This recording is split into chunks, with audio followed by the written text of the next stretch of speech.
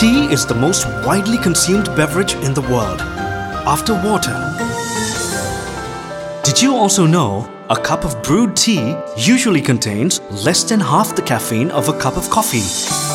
Tea Radio. Music inspired by tea.